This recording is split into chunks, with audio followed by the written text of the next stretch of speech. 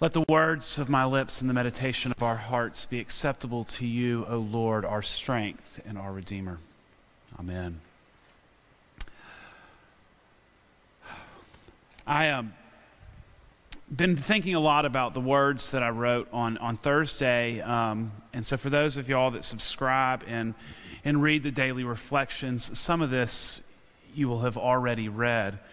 And if you're looking for something, our clergy for about the last 11 months have been writing a daily reflection, and on the homepage of the website you can find that just in the middle. There's a daily reflection, the most recent one.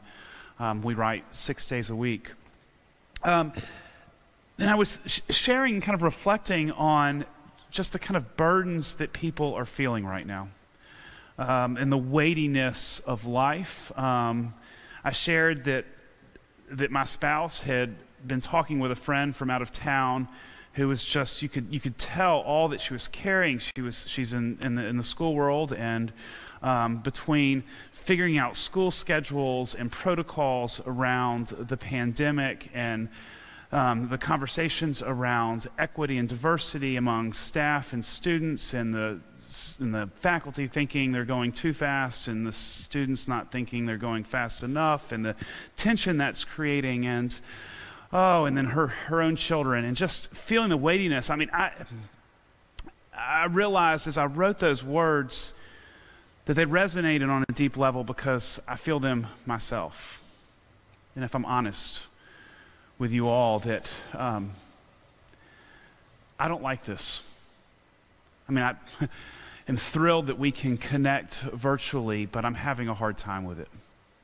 If I'm really honest, I miss so much the hugs and high fives in the hallway, the conversations with Larry, or all those that happen with the people answering the phones, and Mary Linda, and all those daily conversations that we have. I miss checking in and walking into the 9:30 Bible study on Wednesday morning and saying hello. I miss greeting families as they're walking up and down the hallway on Wednesday night and hearing the children's choir. And this is extraordinarily difficult. And even though we've had a record year at St. Stephen's in so many ways, people are committed as ever, I keep waiting for the ceiling to fall. I keep wondering how long we can continue to do this. And I'm having doubts. And I think in my sharing that with you all, it's because I feel in many other conversations there are so many others that are having those same questions of wondering, are we doing this the right way? Are we making the right decisions? And if you're feeling like you're rocking and rolling and you've got this all under control, then maybe I share this in the sense that there are probably others around you that have doubts and concerns, and to pay attention to those people and how you can listen and love them. I share that all with you. I am confident that we are. I have my concerns, and yet I'm still confident that we're doing the right thing. But I share that with you because as I read the gospel this morning, as I hear the gospel proclaimed, it's not for me much of a stretch to think that these concerns and worries are the voices that live within our head that tell us that we're not good enough, or that provide doubt. So if you listen to the gospel this morning, it's interesting that Jesus comes to this person who has all these voices. You hear the plural in there of, we are like almost trying to cast doubt, these demonic voices or whatever they are. There's a sense that they know who Jesus is, and Jesus is casting out that spirit from the person in Capernaum. But listen, look at the text. You can hear it. You can see it in there, all the many voices that are existing. And they're saying they're unclean spirits. Now, if you go back to that worldview in Judaism, they are concerned with cleanliness. That is what that community, the way that they can live in life is to be clean, and so everything is around becoming clean. And you get the idea that when Jesus expels those unclean spirits, that the man is whole or clean, because that's what happens. The world, the community is mesmerized by the fact those unclean spirits leave, so he's no longer unclean. And I'm left wondering today if all those voices that we hear that are telling us that you can't possibly solve these problems or you're not doing enough are similar voices of doubt and skepticism. We are gathering here at 1 o'clock today. 3 people, Jessica and Wells and Brooks, and this family that is going to be baptized.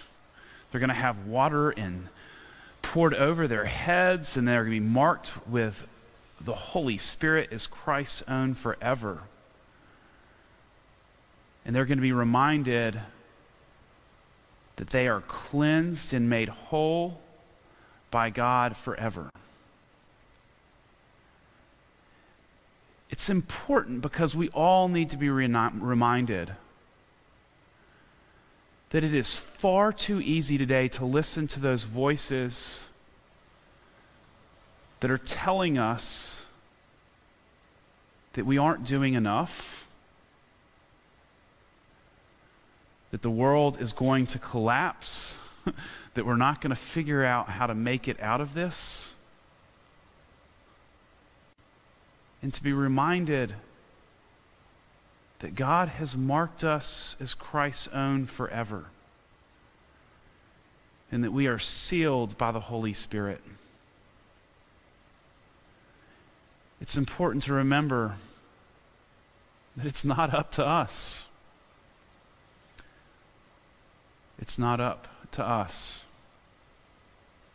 I stood on Friday, I sat out here in the garden looking up at the enormous trees that provide protection and help us remember that we are in God's beauty.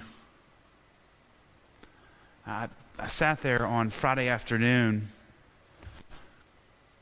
just reminded of how incredible this world really is. Just enamored with the beauty and awe of this place that we get to call home.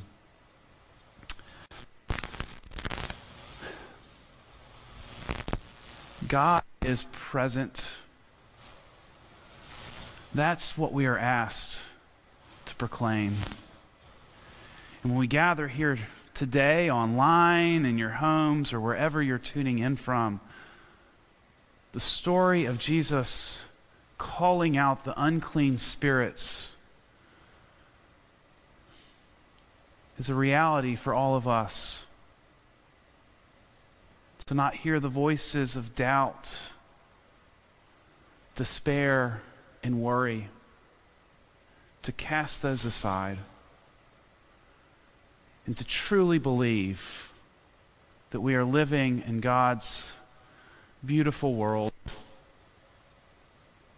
and to learn to trust that, and instead of worrying and despair, learn to respond in love. May we proclaim that truth, and may we live that truth. Amen.